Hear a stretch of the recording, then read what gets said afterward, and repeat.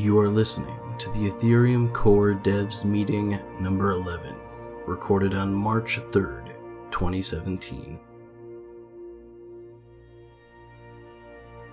If you would like to help support the show, head over to anchor.fm/Ethereum Foundation and donate to the Ethereum or Bitcoin address listed on the profile. Thank you. Enjoy.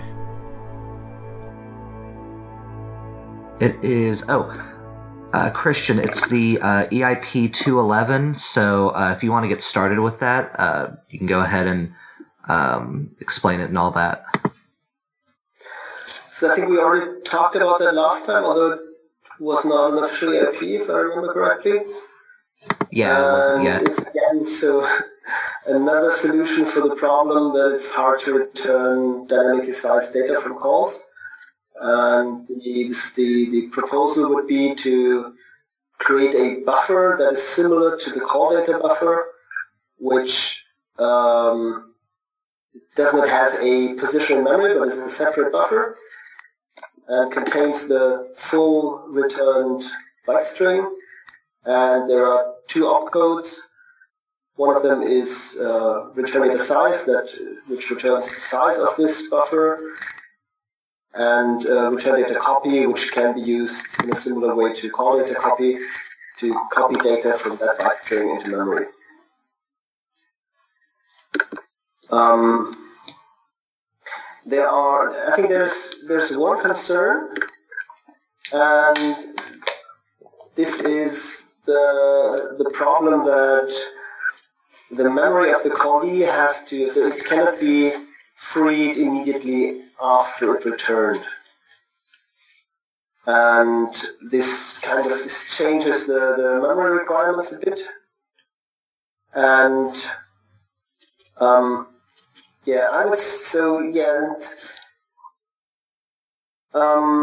there was a proposal to basically reset this buffer whenever memory is resized, and I didn't fully get why that can help. So, could someone explain that, perhaps? Is Nick here?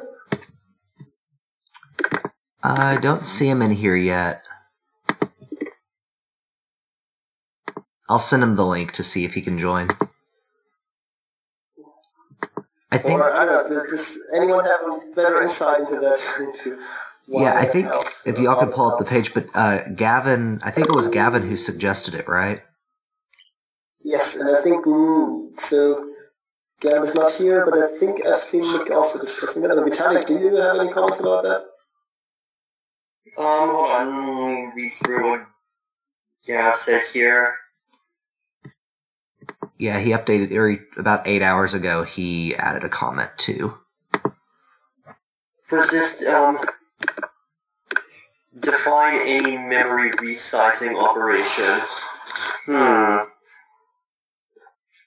So theoretically, calls are not necessarily resizing. I don't know, I really don't like his suggestion because I feel like it would require us to add in a bunch of extra hooks in order to figure out what resized memory and what didn't. I think a call certainly clears this buffer. So that's a separate thing. Right, but there's other things like mstore, call data copy, code copy, and so forth, where in order to check if it resizes memory, it's dynamic.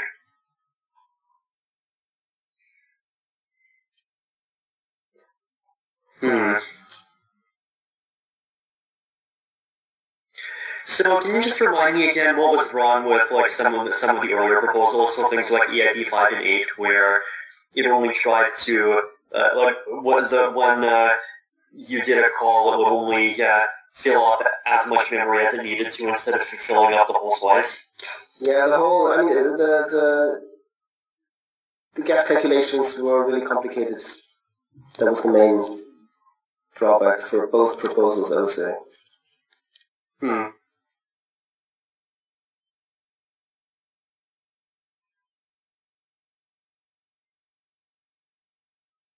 Is it just the fact that you'd have to add another gas check that's like in the middle of VM off execution and not just at the start, or was there something else?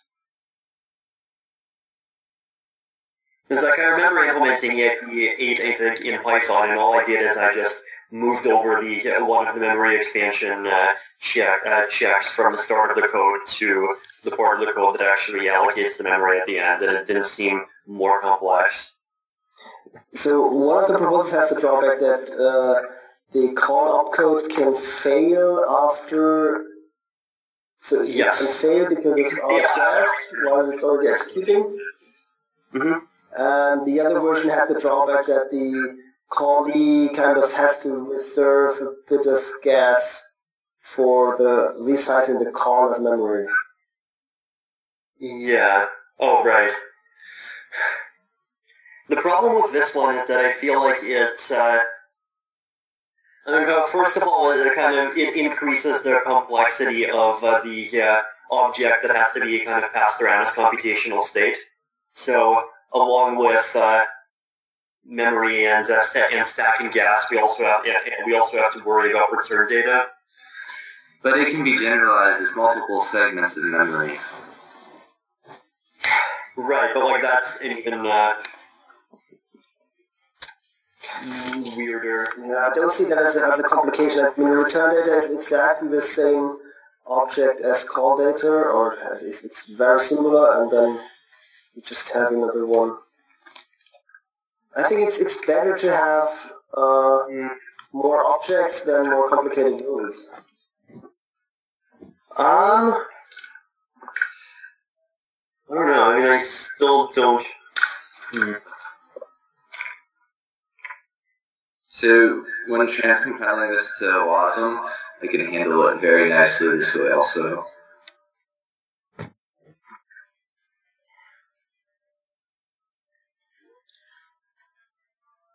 So another benefit of this is that,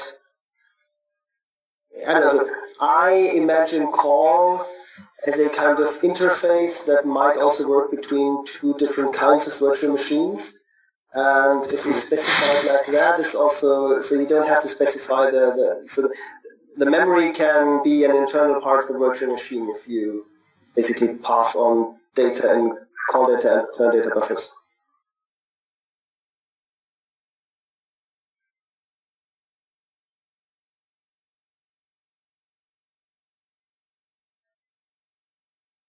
So the other thing that the other reason why this feels ugly at least to me is that it kind of adds in technical debt, because now for some weird reason, every time a call finishes, instead of copying data once, you'd have to copy it twice.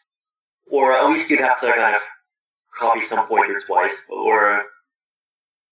sorry. And you only pay once, is that the argument, or...?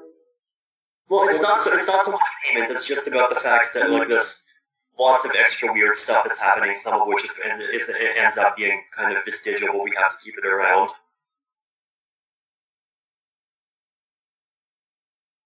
Could you re-explain that one?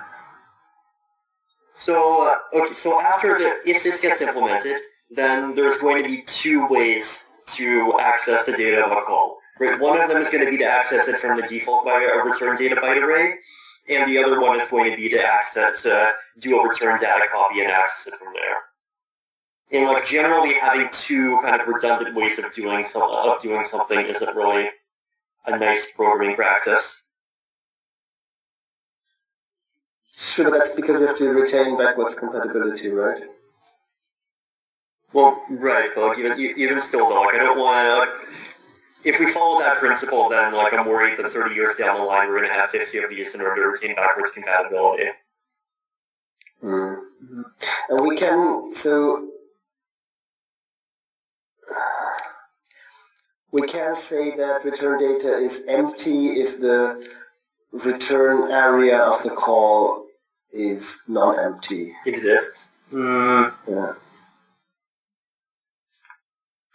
Which doesn't really simplify, but at least there's only one way to do it at a certain time. So you can't combine these two ways. Yeah. Mm-hmm.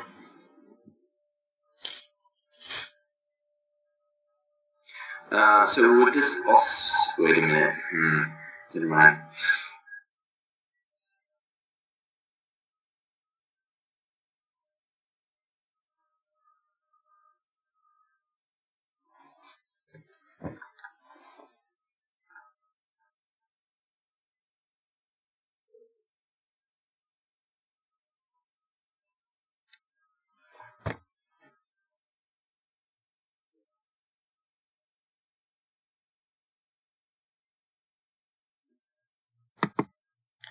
So would it help at all to have implement or like little test implementations to see just how complicated it is, or would it be kind of pointless because we're still stuck on the idea of it potentially being complicated to maintain backwards compatibility down the line? I can imagine what it would take to implement all three of these in Python, and I still feel like EIPs 5 and 8 are like 2 lines each, and this will end up being like 10 to 15 or more.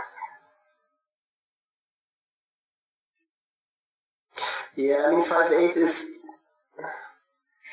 it's another, it's a small change to a rule that is already quite complicated, and this is, yeah. And this one adds a new object to the state, as you already said. Okay, so it sounds like this might not potentially be a good candidate for Metropolis due to some questions, but if between now and the next all-core dev call there can either be an alternative or people can come to agreement on it, or I guess come around to the idea of implementing it, I think this can be brought up again. But yeah, I think we should continue the discussion on GitHub unless there's any more comments. So, yeah, I mean, I think solving this whole problem is really important. I wouldn't say we delay Metropolis because of that, but yeah, this doesn't seem kind of as important as other Metropolis CIPs, but I fully support continuing to iterate on various proposals.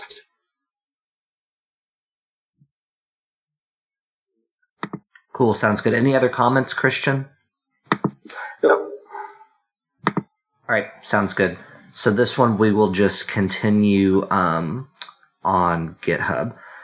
So let's see, the next one is the Ropsten spam attack. So I am not up to date on everything, so if someone doesn't mind just kind of in a nutshell just explaining what's going on there and if any action is being taken on the part of the devs to do anything, because it's pretty unstable right now is what I've been hearing, and additionally if it's actually really needed for it to be stable for future testing for Metropolis or other things we're doing. What is the current state of Ropsten, by the way? Like, is it still kind of borked, or...? Yeah, so the current state basically is that, so as far as I know, apparently they just forked off their own version of Ropsten. So they rolled back about 100,000 blocks and started a soft fork from there. Regarding the main chain, it's kind of weird because at a certain point we converged on a established Ropsten network and everything was starting to get back together, and then all of a sudden, yet again, a huge, gigantic heavy chain appeared. So I'm guessing we have an actor who is actively trying to screw Ropsten.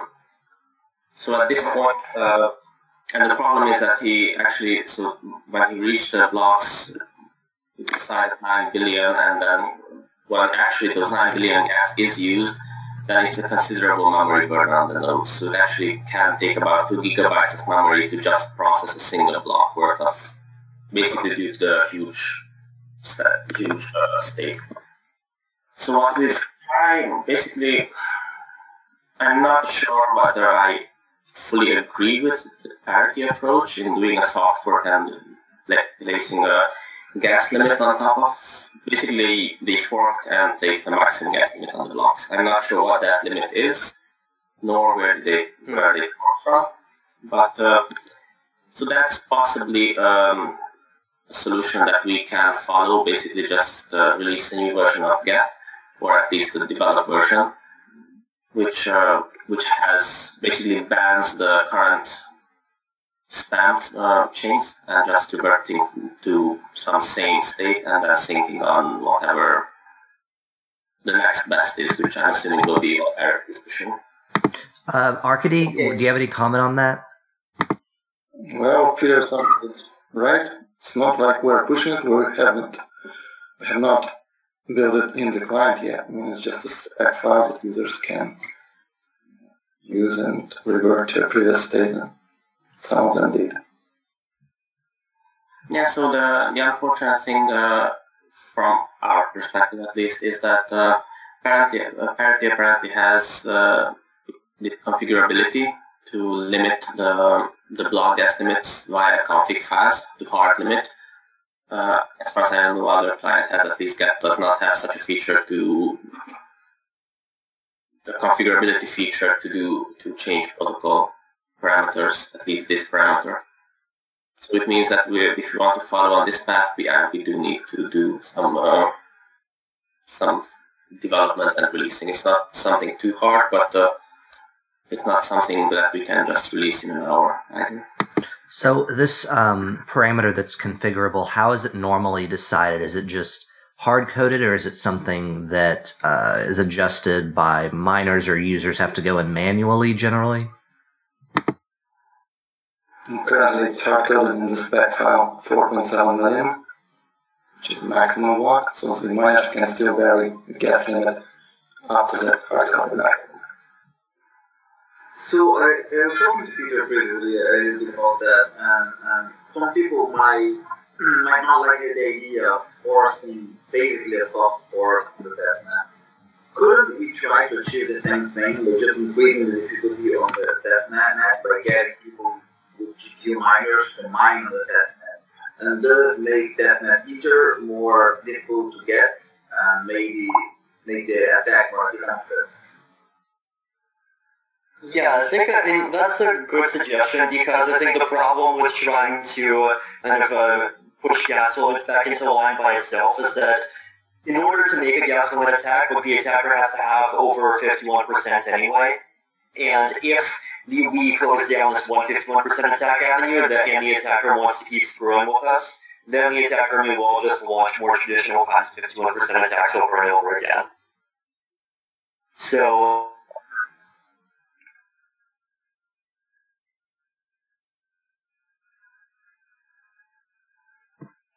yeah, it shouldn't be very hard to push to mine it enough to push out of the PPT so that the spam attack is just not feasible anymore.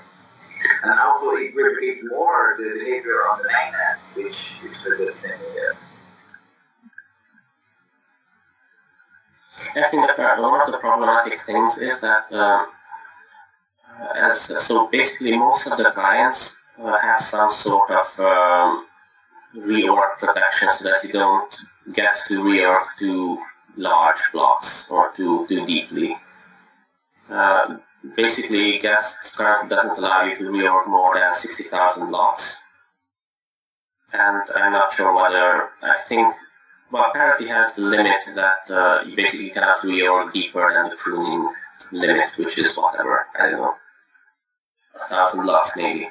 So it's the problem is that in order for us to actually dump all this crap, we need people to sync from a previous point. Now for Geth, I can do this. So what I'm working on is so in Geth we have the concept of bad block. So in a release we can add a bad block, and then if a client sees that his chain contains that bad block, it will just delete everything afterwards and start syncing from that point.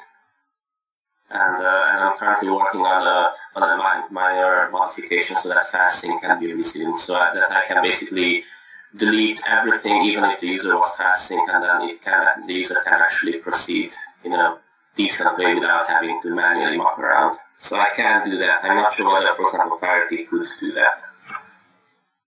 Yeah, we have the same mechanism basically. Then I guess we could try to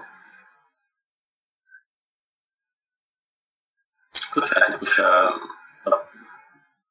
new chain. That we still would need to do a manual release in order to force clients to basically to dump one of their chains. Okay, so Arkady, is there any strong conviction to maintain the fix the way you guys implemented it, or would it be potential, like a possibility to get in a chat with the rest of the client devs and see about this alternate way of coming to a consensus on which chain to dump and which block to continue on? Sure, I mean, it doesn't matter much.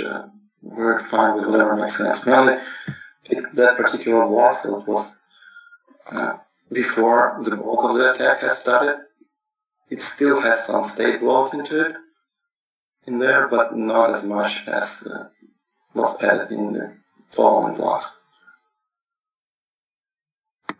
Okay, and this, Peter, the approach you were talking about, does it, how much would it actually make some transactions that have occurred invalid to the point where like test dApps would lose some of their state and some of their changes that they've pushed to the network? Well, consider that it's about 150,000 blocks, so yeah, I'm quite certain that it will cripple stuff. Okay. There is a high enough probability that the transactions are integrated on both chains, but I'm almost certain that some dApps will get screwed. Okay, sounds good. It's not ideal, obviously, but good that we have clarity on that.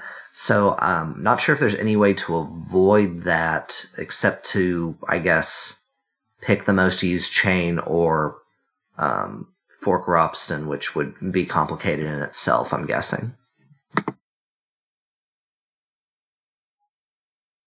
Well, one thing that we can do is we could try to stick the parity chain, because they seem to have figured out a nice block number to fork from and maintain a decent, semi-decent chain. So I'm fine with continuing on that one. I think the question is, how can we ensure that all clients end up somehow on that chain? And also it would be nice to then figure out how to remove the block limit, because I personally am not really, and kind of feels weird that we have a block limit on that, but still, in order to remove the block limit, it would be nice to know how we can protect against somebody trying to screw it again. Yeah, I would imagine it would be more difficult to provide an incentive on the testnet, at least, for that to happen. I guess it wouldn't be impossible. It would just be getting people to combat it with their mining powers. The only way I can think of. Anyone else have thoughts on that, Vitalik? So, for example, there's one guy who's at a certain point he was running one of the biggest mining pools on Ethereum. He actually offered me personally that if he can afford to sacrifice a few of his GPUs to just try to push whatever chain you want on Ropsten. Oh, okay. Well, that's pretty cool then. Yeah, I think that's a good idea then. So let's go ahead and take this. This wouldn't be an EIP, obviously. We can take this into the All Core Devs channel on Gitter and coordinate with all the clients. And actually, Jan or Anton or any other clients that are in here, do y'all have any opinions on this, or is there going to be any issue implementing this on your side? No, I don't think so. So one possible solution is that, one workable solution is still that we try to push one chain that we pick as being the canonical chain and make it heavier than whatever else is out there. And then all clients would automatically sync to that without having to do any modifications. So that's also possible. So I think if Parity and Geth can agree and can somehow sync to the same chain correctly, then the remainder of the clients can automatically sync if the chain becomes longer. I think Geth and Parity are kind of the important clients to ensure that they sync correctly, because both Geth and Parity have caching power on the testnet. So if either of them picks a different chain, then it's split. Yeah, I would say the most used clients for that would be Geth Parity and Ethereum J, just because I think Harmony might use that testnet as the default. I'm not positive. But yeah, it sounds like, because Anton said that it wouldn't be too hard for them to do something like that. We can just coordinate this in the Gitter channel. So any other comments on this?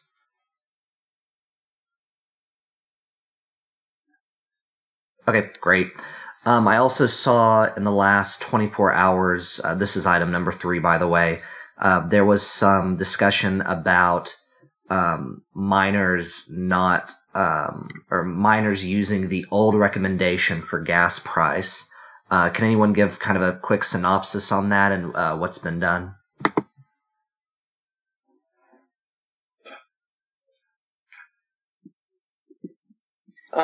Sure. So basically the idea here is that there are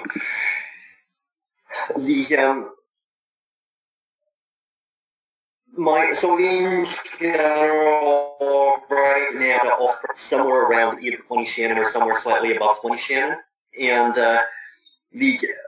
some people are basically concerned because they expect that if, given that the price of Ether has doubled over the last couple of weeks, the ETH gas price should go down to compensate, so the transaction fees don't get too high. So the challenge is, though, is that while the idea that gas prices should be independent of Ether is scenario, in the current environments, the situation is a bit more complicated, because basically the only reason why that miners have right now to not include transaction isn't because they want to have space for other transactions or the gas limit. It's because they're afraid of increasing the probability that their block is going to be unfold. Right? So this is something that a lot of miners started taking more seriously back during the DOS attacks. But the basic principle is that if your blocks that are larger or blocks that take, and therefore more likely to not get propagated in time, or fucking totally their uncles. That's sent me about this, and actually Peter Pratcher from EtherScan made a couple more regressions today, and he discovered that currently the kind of efficient or gas price where the revenue they get from fees matches up with with the cost that they have to pay for from the increased uncle rate. The equilibrium there is around 19 Shannon, right? Sorry, that's Peter Pratcher from EtherChain statistics / gas price. I could actually paste this into the TXT chat room. There it is. Okay. So right now, I think it. Yeah. So there's, if we want to have or if we want the gas price to go lower, then basically this aside from some constants, would be to look at the way that Uncoincutionesimal, it actually makes the miners much less willing to include transactions than they otherwise would be. Can people still hear me, by the way? Yeah, sometimes your connection gets a little bit slow, but it doesn't actually make you go away. It just slows down your speaking for a second, so you're still somewhat. Okay. Sure. Where did the link go? Ah, thank you. Yeah, I just pasted the link, but it doesn't seem like it's appeared in the chat yet. Got it now. Oh, got it, okay. There it is, yeah. Yeah, so basically the challenge is that if you look at the average block reward, so the average block reward, it's around 3.4 Ether, but like if Uncoincution was perfectly efficient, it would be all the way up to 4.375, and that would actually reduce the equilibrium gas price all the way back down to like 6 or 8 Shannon. So I remember that some developers started looked briefly at why this was happening, and I think basically the problem ended up being that there's a bunch of situations where when clients receive new blocks, they end up kind of not adjusting their work quickly enough, so the old uncles have they basically don't add uncles in until a block after when they should be adding uncles into the pool of uncles that they're trying to create blocks with.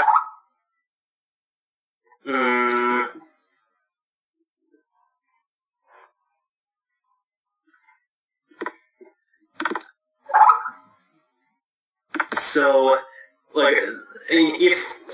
basically, if we want fees to go down, then looking at that would be one of the simplest or one of the easiest approaches. Aside from this, the only other thing would be, as I said, a hard fork to adjust some constants to try to incentivize miners to push more transactions on. But I don't think we're at the stage where that's needed. So the non-hard fork solution, would that just be, I guess, would that be considered a soft fork or just an education for the miners? It's not even a fork. It's a strategy change in the clients. And in fact, it's a strategy change in the clients that miners should support because it would give them more revenue. Ah, okay. So it sounds like it's a dual changing, the clients changing how they, some of the stuff for their defaults, and then having something that shows miners the fact that it's optimum. And part of what I was thinking is maybe, I know that there's, for the Bitcoin community, there's certain sites that show like the optimum gas or the optimum transaction fee in order to get your transaction on the network. I wonder if there can be some kind of very basic, like one-page site that shows the optimum strategy for miners to make the most money at the time using a formula. That already exists. I linked to it 2 minutes ago. Oh, great. Awesome. No, the thing is, that's their optimum gas price, right? The optimum Uncoincution strategy is something that would have to be coded into the clients. It's not something that you can kind of set easily. Ah, got it. Okay, that's different than, one of the parameters they can set. Okay. So yeah, let's start with parity. Parity, do you have any thoughts on that? Is that something that could be agreed upon and then changed? Well, yeah, sure. We did a number of optimizations on that. So as for the gas price, so by default we have it tied to the Ether price in USD. But as far as I know, major pools just don't use defaults. They override specified price. Yeah. Okay, sounds good. And then Go Team?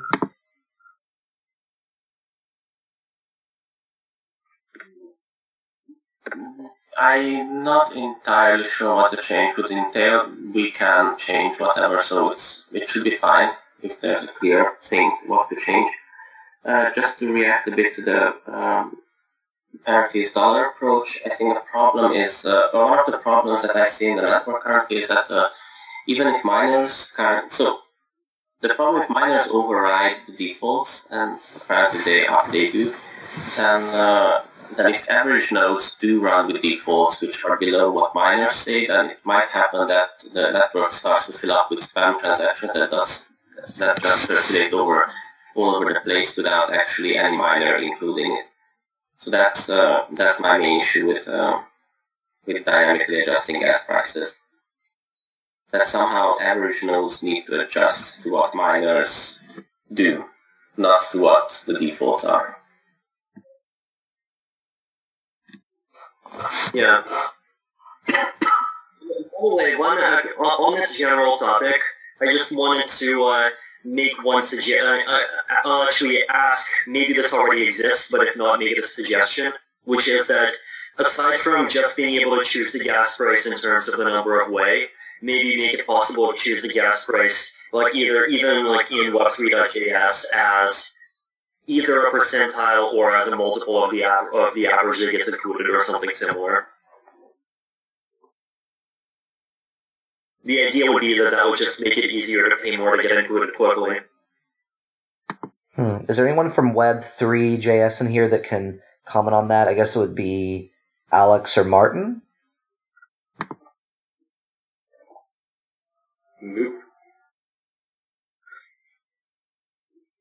I kept Fabian to come here, but I think he was busy doing some other stuff. I don't think the problem is including it fast. I think the problem is that how can we lower the gas price without opening up the network to a denial of service attack. So basically we cannot lower it. Well, personally from Sorry? For myself personally, from a user experience standpoint, these for me are snapping like seconds instead of 3 minutes. Like that is something that people. It is a functionality that people I think wants to have, but I do agree that like there is this other problem of how do we get miners to accept lower fees, and then how do we get miners to accept lower fees without or how do we allow lower fees without making DOS situations worse?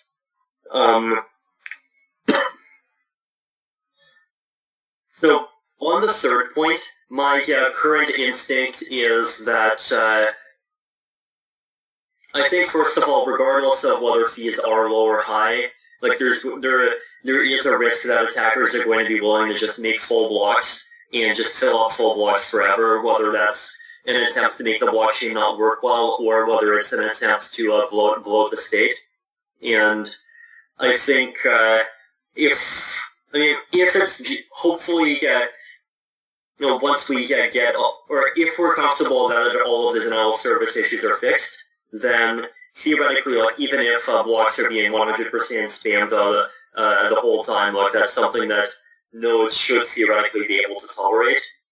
But in terms of state-sized growth, I think that's an area where if we want to mitigate it, then we'd have to rebalance opcode gas prices again.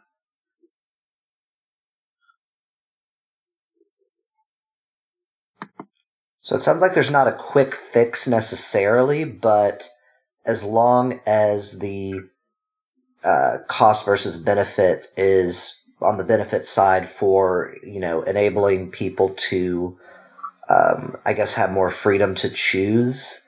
I think I'm following that correctly. Then that would, or to choose the gas price when they're actually sending their transaction, that can alleviate some of the issues that people are having. Okay, so on that area, I was running some tests and missed, but I was wondering exactly the same way. And what I've seen is that 75... Oh, Alex, could you get closer to your mic? Hi, sorry. Can you listen to me? Yep, we can hear you now, if you could start over. Okay, so I ran some statistics in this, and over the last 1,000 blocks of all transactions that were included, over 75% of them were exactly 20 Shannon. And less than 1% were free, and only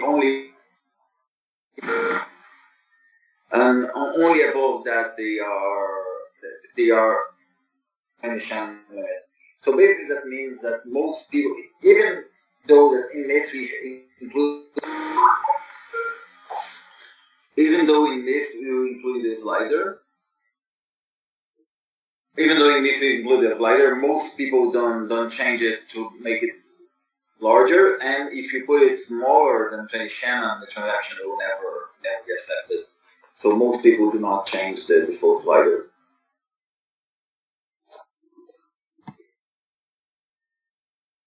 Okay, I mean, if it's not too pressing, then that's fine, but it's still nice to have. Yeah, I definitely agree that when the price rises, the idea that the transaction cost should go down is something that most users expect. Okay, so yeah, that would be, I guess, a suggestion for the Web3 team, right? For the Web3 team? Sorry, why the Web3 team? Oh, okay, maybe I'm not following this correctly, but I thought it was the user being able to... Or I guess they already can adjust that in Mist. Never mind. Yeah, they can adjust that in Mist, but if you put it lower than 20 Shannon, then your transaction will not be relayed and you will not be included in any mining node. Okay, so yeah, if everyone else doesn't think it's a pressing issue, it doesn't need to be resolved today necessarily. So, any other comments?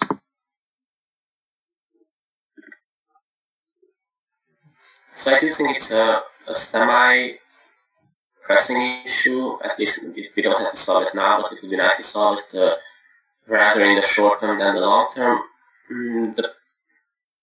So basically, if we can figure out how to prevent the network from being DOSed offline, I'm fine with whatever solution.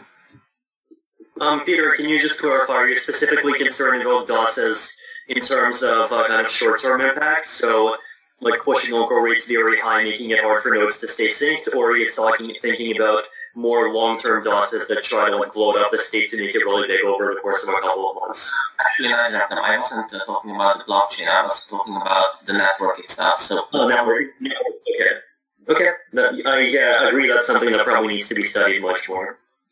So, I think last Christmas, 2014 or 15 Christmas, there was an issue in the network that we were propagating. Every node was just sending around tens of thousands or hundreds of thousands of invalid transactions, and it was actually slowing down.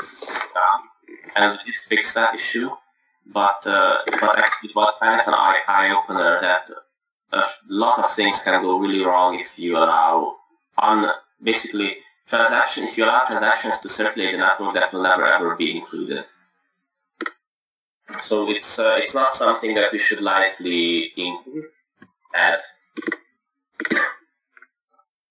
Yeah. So just to clarify, the problem is that even though parity miners, if they use their defaults, they'll mine, they'll accept transactions at 10 Shannon with gas price of 10 Shannon.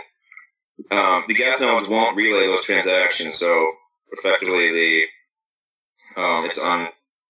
you can't broadcast a transaction with less than 20 Shannon because of gas relay policy.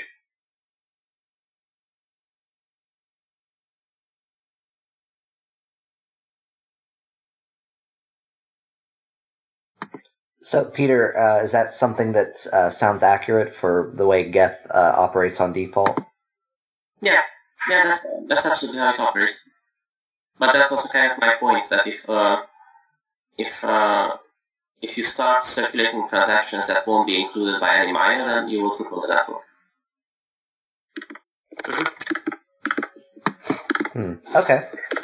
So yeah, unless there's any more comment, it sounds like this needs more. More study. So, for example, one thing that we could try to do is so parity old approach is to tie the gas price to the dollar value. although I really find that a horrible idea from a centralization point of view, because it means you just call an API of one of the exchanges and hope that it won't fuck your entire network up. So that's my biggest issue with it, because you're kind of placing the whole fee market in the hands of an exchange.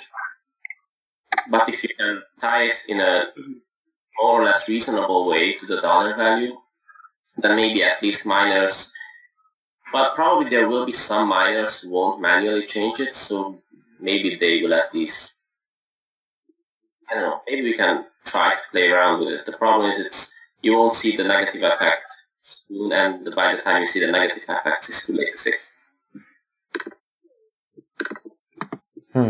Oh, Arcady, on the parity client, is there any, I guess, like, plan if the exchanges or whatever data source is manipulated? Is there multiple data sources that are pulling for that US dollar price? Currently, there's just one data source, but it's checked for being sane, I think. Yeah. And yeah, you can always override it. Okay. Yeah, the same is really, so if given that Ether price is around $20 currently, I would say that between $5 and $100, everything would kind of look sane. So, but it could really impact the network a lot. Okay. So there's a few different. So yeah, it sounds like there's a few different suggestions. Peter, if you could just do just a summary write-up of kind of what we talked about on the issue, we can circulate that for more discussion and see if we can't come up with a short to intermediate term solution. Unless it's something more pressing, I don't exactly have a grasp on how pressing or how tight it is to the price. So. Yeah, definitely. I'll try to summarize some stuff and at least voice my concerns so that other people can also read through it. And then we can figure it out. Okay, great. Yeah, if you write that up and send it to me, I'll circulate it on the appropriate channels for Parity, Ethereum J, Ruby, all the other ones, and maybe even Reddit if appropriate. Sure. I think I will. Whether I already have something like that written up, I have to find it. Oh, perfect. Okay. Any other comments on that? Yeah, I'll just add that the transaction relay policy is important to, I think it's worth an EIP to specify, at the networking layer, the transaction relay policy, because right now, the abstraction of transaction origin, the account abstraction, it won't work if gas nodes don't relay transactions with zero gas price.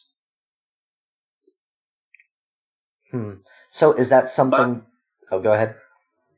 So let's suppose that we start relaying transactions with zero gas price, and I start firing out contract calls from a million different accounts all at the same time. Since it's zero gas price, it means that they are all valid. What happens then in the network?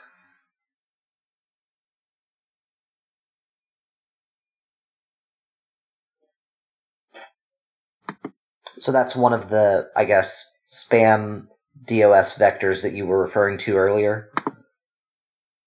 Yeah, so the problem is that I can basically churn out infinite number of transactions that are completely valid, yet they will never ever be processed.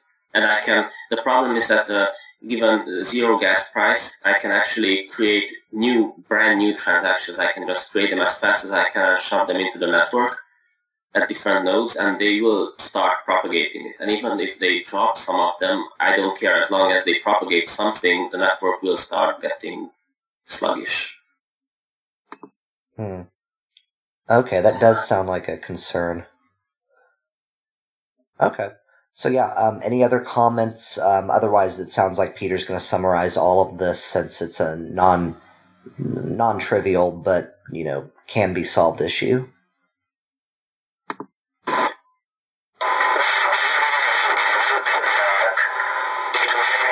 Oh, Daniel, your microphone's not working.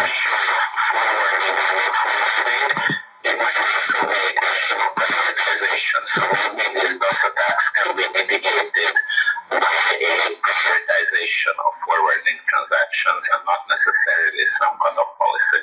That's my only comment. So, Daniel, your microphone just went haywire and sounded like a robot who is screaming for dear life. If you could repeat what you said and just look at chat, we'll tell you, or the chat in Google Hangouts, we'll tell you if it does it again, if you can adjust anything.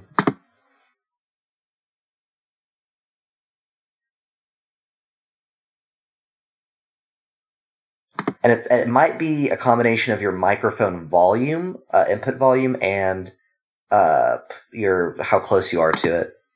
Okay, is it any better now? Oh, it's perfect now. So if you could just repeat what you said.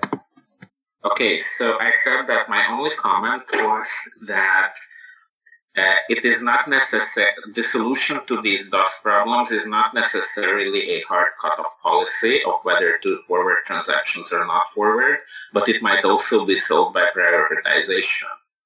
That if a node is having many transactions to choose from, then it might choose which transactions to forward first. That might also mitigate DOS attacks, as described by Peter. That was my only comment.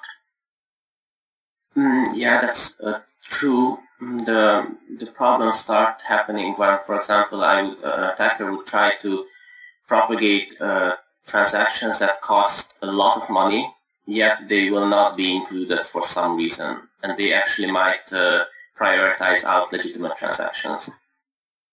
So there's, for example, I create a transaction that requires 4 million gas, but costs little, 10 Shannon, and then a shit ton of subsequent transactions that are really expensive. But since each of them would consume a full block, or maybe I'll create 10 blocks worth of transactions really cheaply, and then a ton of really expensive transactions. And then everybody will be spinning around the expensive transactions, whereas they won't get included anytime soon. And the legitimate transactions get starved. I'm sure it's possible to solve it. I'm just saying that it's not an obvious solution. Okay, so yeah, it could even potentially be a combination of the some of the things you talked about and optimizing what gets relayed. So yeah, and I guess you have to also judge if these rules or these changes would even be followed, or if they can be made in a way that everyone cooperates for the best interest of either themselves or the network. So yeah, this is an interesting problem. Yeah, any other comments on this?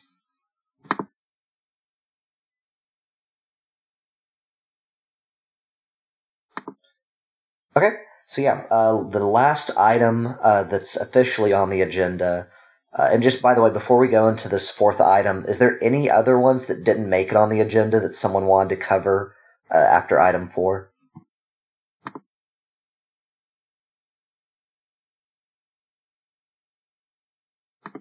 Nope. Okay. So we're going to go ahead with agenda item 4, which would be the Metropolis EIPs. So from my perspective of where we're at with that, there's going to be there's some people who are formalizing them in PRs. The EIP editor team has been going in and providing suggestions or getting them to conclusion as far as making sure that they're syntactically correct by the EIP standard and that there isn't any glaring errors. Does anyone else have comments? I know Vitalik has written a good majority of them, or maybe all of them, so you can go ahead with your summary. I mean, I don't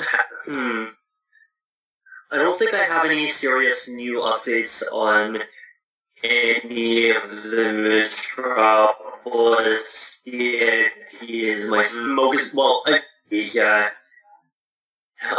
working with Christian on finalizing some of the privacy-related ones. Going to be working with Jeff soon on implementing them.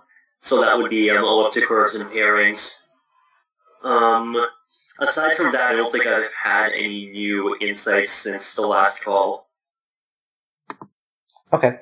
About a month ago, I know Martin Holswinde had brought up the issue of the difficulty bomb. Is there an update on that as far as the network changes that may have prolonged that, or if there is something that needs to be planned and what time frame? Practically speaking, I think it'll have to be prolonged.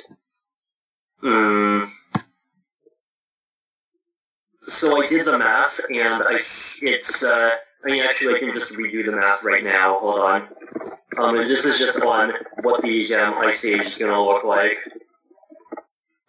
Yeah, because I feel like there should be somewhat of at least an emergency mitigation strategy if needed, at minimum, but also just kind of thinking about if anything needs to be done.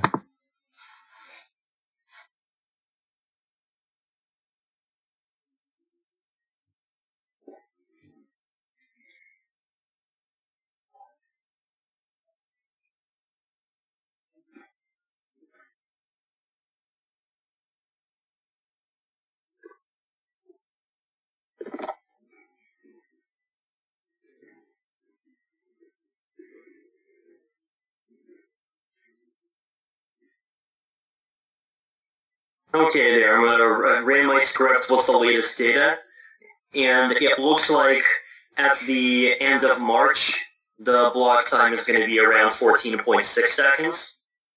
At the end of June, it's going to go up to what it'll be at about 20 to 21 seconds.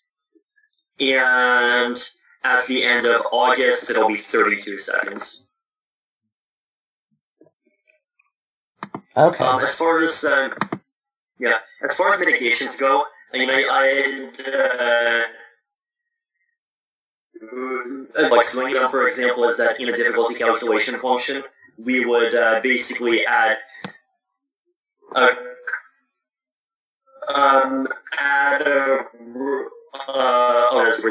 let's say if the block number is less than 4 million, then use that.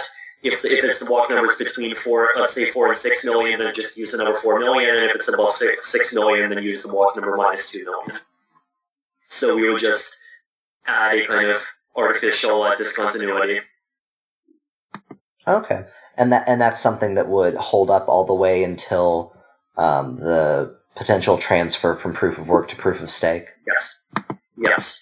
So an update on the transfer to proof of stake, by the way, is that with my latest kind of thinking, and I mean, if you want more details, like I wrote a bunch of Medium posts, and I'm going to keep writing more, is that it does seem like there actually might be a possibility of doing a kind of slow transition. So where we would switch from proof of work to proof of work with proof of stake running on top. That doesn't really mean anything, to hybrid proof of stake to kind of more full proof of stake over time.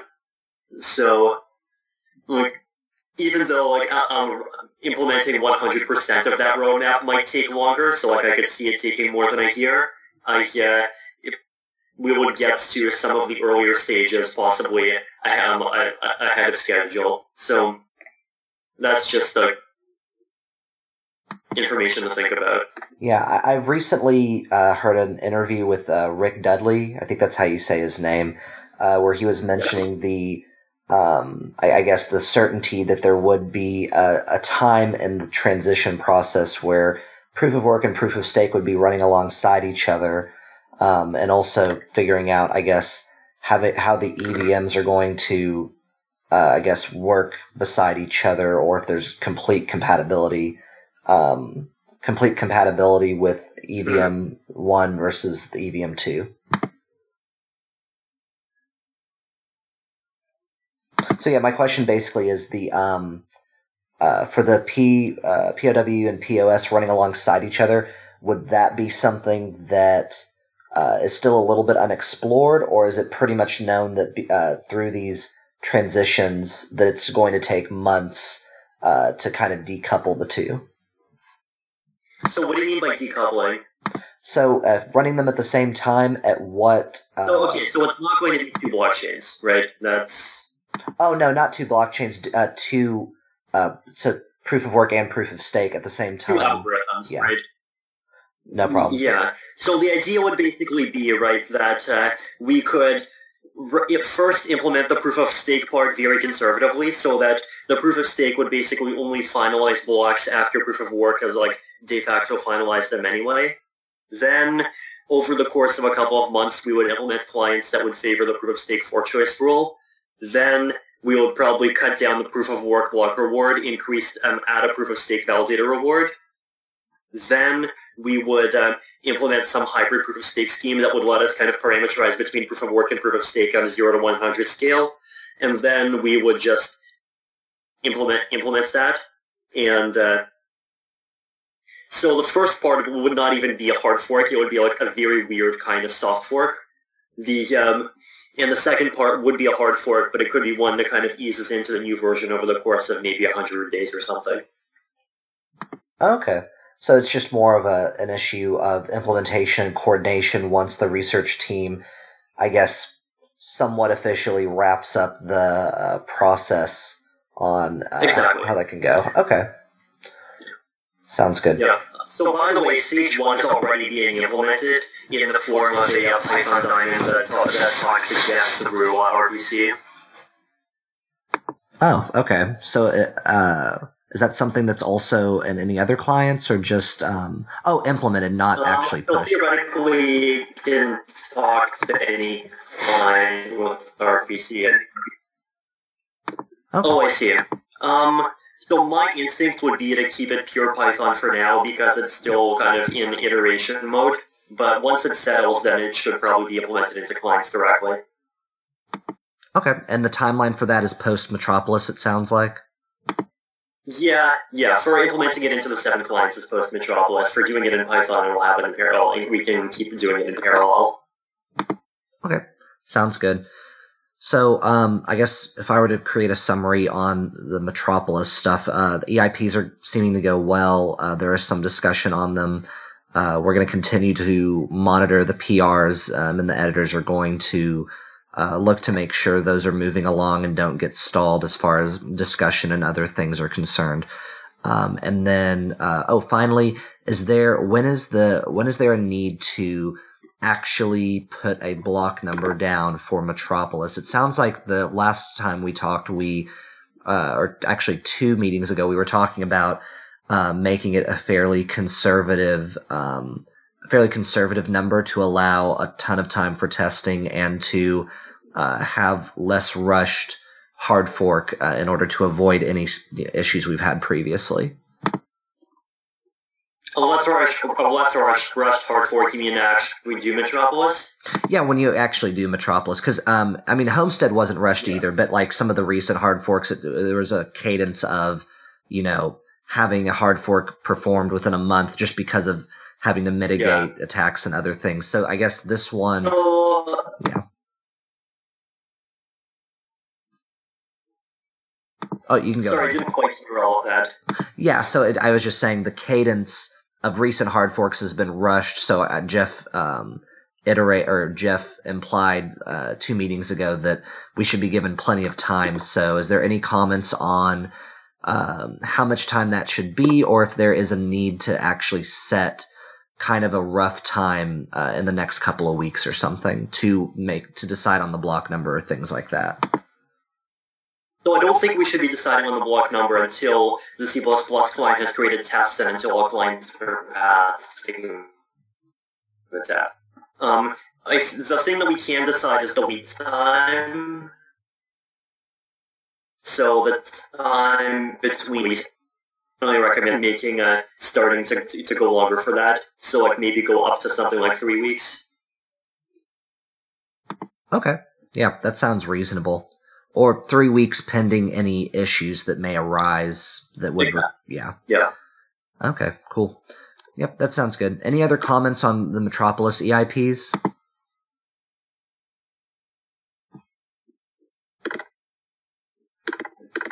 So I have a quite specific question about the account abstraction. Is it the case that if we have this special zero signature, then the sender is set to -1 air quotes Yes. for all? Yeah, okay. So anyone can spend money that might be there, for example. Yes. Okay. Right, sounds good. Any other comments on Metropolis?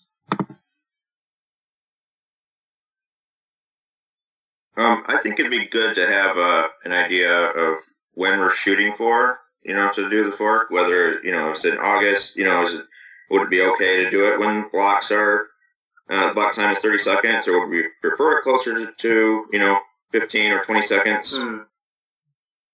My personal preference would be would be end of June, but So yeah, and that kind of sounds like it's dependent on the implementations and the discussions over what's if included. implementation is longer than we can, then it'll obviously end up happening a bit longer or a bit later. Okay, there can. I guess I agree with Casey though. There needs to be, I guess, some sort of at least assurance that there is a time frame we're shooting for in order for the network block time to not go up to an unsatisfactory level for the majority of the, or a level that the majority of the community would think is an unsatisfactory level. So. One concern is that if the block times get too high, then a lot of hash power might switch to a more profitable chain. I would argue that at this point, Ether is just so far ahead of other cryptocurrencies in terms of dollars per second that I'd argue the number of risk of that is actually lower than the extent to which it made people happy by temporarily reducing the inflation rate. Okay. Sounds good. And I guess I actually did the math. Back when Ether was at $5, I would have definitely suggested much more caution. Back when Ether was at 5 and Zcash was at 50, but now that Ether is at 19 and Zcash is at 40, it's actually the concern is further away.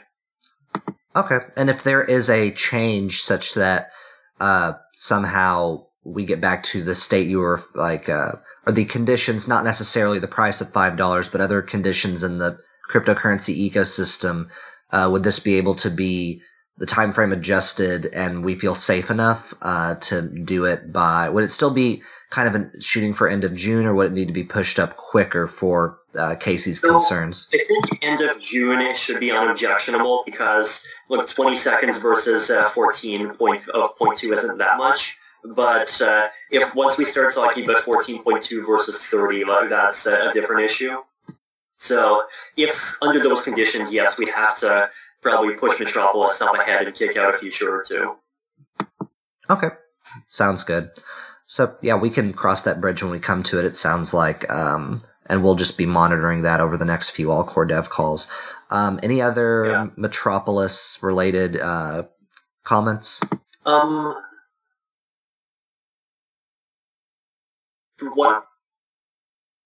Christian, I wanted to ask, has there been progress on implementing these in C++, and when does it look like we're close to having tests for them? The blocker currently is integrating libsnark properly. The implementation should be 100% finished. And Dimitri already started some tests. Perfect. In that case, I'd recommend starting tests for everything except for the snark stuff. And so the snark stuff is implemented, the rest not yet. Or what was the question? Oh yeah, I mean, I was asking about the all of the Metropolis features other than the Snark stuff. No, okay, sorry. Yeah, no, we started work on the other stuff and the Snark stuff. The Snark stuff is mostly. Okay, got it. Thank you. That's. Okay, cool. Any other clients wanting to comment on their progress on some of the implementation? Arcady, I saw the Parity team, I think, was in the process of at least doing initial implementations of 86. Yeah, that's right. It's a work in progress. So yeah, mostly we're waiting on the tests. That's the most pressing concern. So concerning 86, does our current test infrastructure allow for these tests? Because, I mean, when transactions come in Y block, they should all be valid, right? So what I'm saying is we don't have test infrastructure to test the mining strategy, right? Right, and yeah, we haven't implemented that at all. Alright, sounds good. So we're waiting on test, and then that'll help with testing. But it sounds like we're still at least finalizing some of the specs, so that can definitely happen in parallel. Yeah. In general, if we want to test the mining strategy, then one thing you could do is you could just put your miner up on Ropsten, and on Ropsten check, if you create blocks, then make sure that the Uncle rewards that at least for Uncles that you're including are at 4.375. Okay. So that could even be coordinated if we want beforehand, if we just figure out the Ropsten miners, if we can just ask them to do that. Right. I mean, well, this is a strategy thing, so it doesn't really need client coordination. Oh, okay. Oh, so yeah, that's right. Cool. And then, yeah, I think, is there anything else Metropolis-wise anybody had a comment on? Can't think of anything. Cool. Quick shout out to Yoichi's work. He just released a blog post on formally verifying some of the, or I guess it looked like it was putting it like graphically, some of the things that are coming up for proof of stake and some of the stuff the research team has been doing. Yeah, so that was the Vitalik's version of Caspar. And actually, this week, Vlad Samir came to the Berlin office, and now Vlad and I are doing something similar for Vlad's Caspar. And I'm explaining everything to these machines, so now I think this helps explaining things to people as well. So, yeah, clarifying lots of things. Awesome. Sounds good. Yeah, good job. And last point is that the EIP editors are currently meeting periodically to go through EIPs. Again, if anyone in here has an EIP, especially one that is mid-2016 or older, if you could go in and update them to say, this is something that I still want to do, or this can be closed, or close it yourself, that would be incredibly helpful, because we are crunching through, I think, 156 or so EIPs that are in various states of abandonment or just like some in progress stuff, including stuff from 2015. So, yeah, if you could go in there and do that, that'd be very helpful. And then we're also checking the PRs fairly frequently every few weeks to make sure that those kind of stay in line. So, yeah, I think other than that, is there any other comments from anybody? Yes, just one quick question. On the last meeting, Robert proposed semi-formal EIP that we should dump the ETH_compile RPC endpoints. And I think it kind of makes sense, and most of the people agreed. I think he also proposed an EIP, pasted the link, and more or less everybody said that it's a good idea. So as far as I know, Parity already merged in PR to delete it. We also have an open PR. My question is, is this something that we are going to through with? And if yes, then probably we can just accept it as a accepted EIP or something, unless someone has an objection. So the most important thing to watch out here is to update the tutorials accordingly, right? Yeah, I would agree.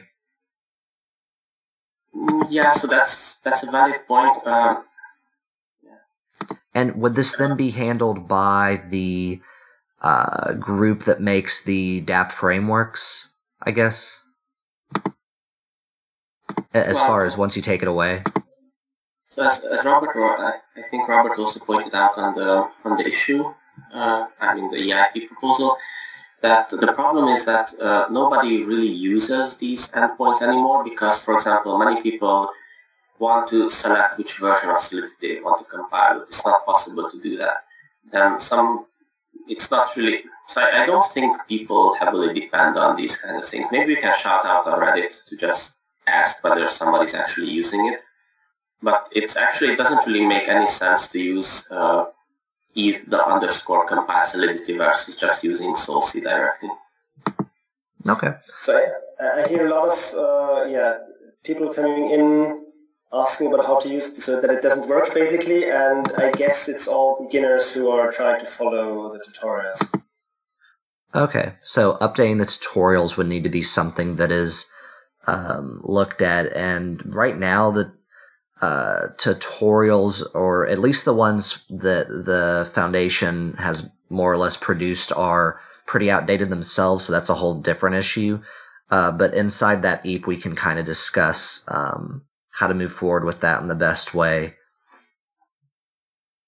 Actually, regarding that, maybe, I'm not sure, Christian, whether you guys have some tutorial page for Solidity, because I know that, for example, the Go Ethereum wiki pages, somebody sometime 2.5 years ago, maybe Victor, he wrote some Solidity tutorials that are horribly out of date. And in all honesty, I don't really feel that Solidity tutorials should be in the Go Ethereum wiki page because they have nothing to do with Go Ethereum.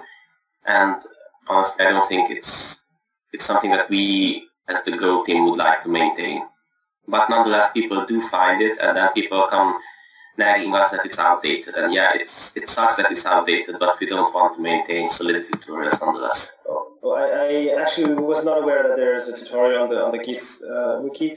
I was mainly talking about the tutorials that are on the ethereum.org website.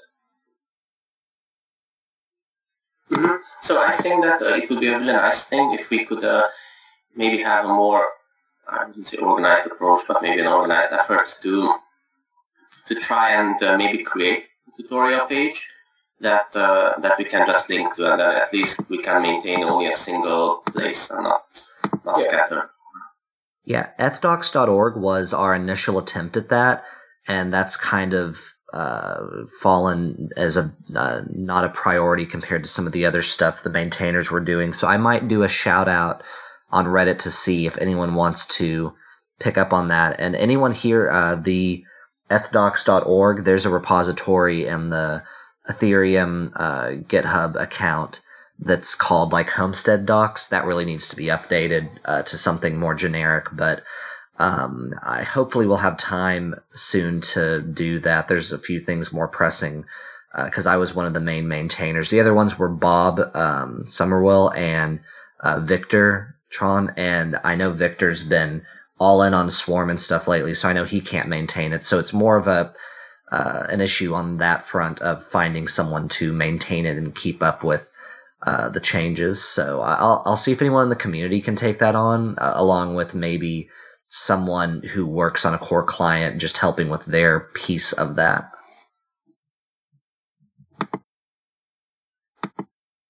And so that's pretty much the deal with that. And I'll comment on the EIP to see how we can move that along as far as a plan and what type of EIP it should be. Cool. Is there any other comments?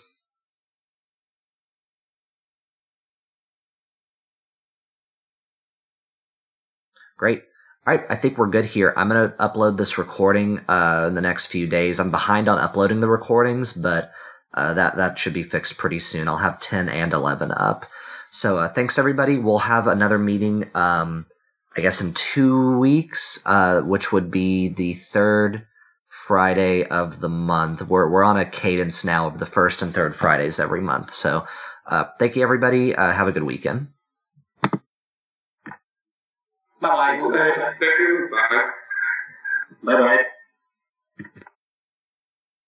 Bye-bye.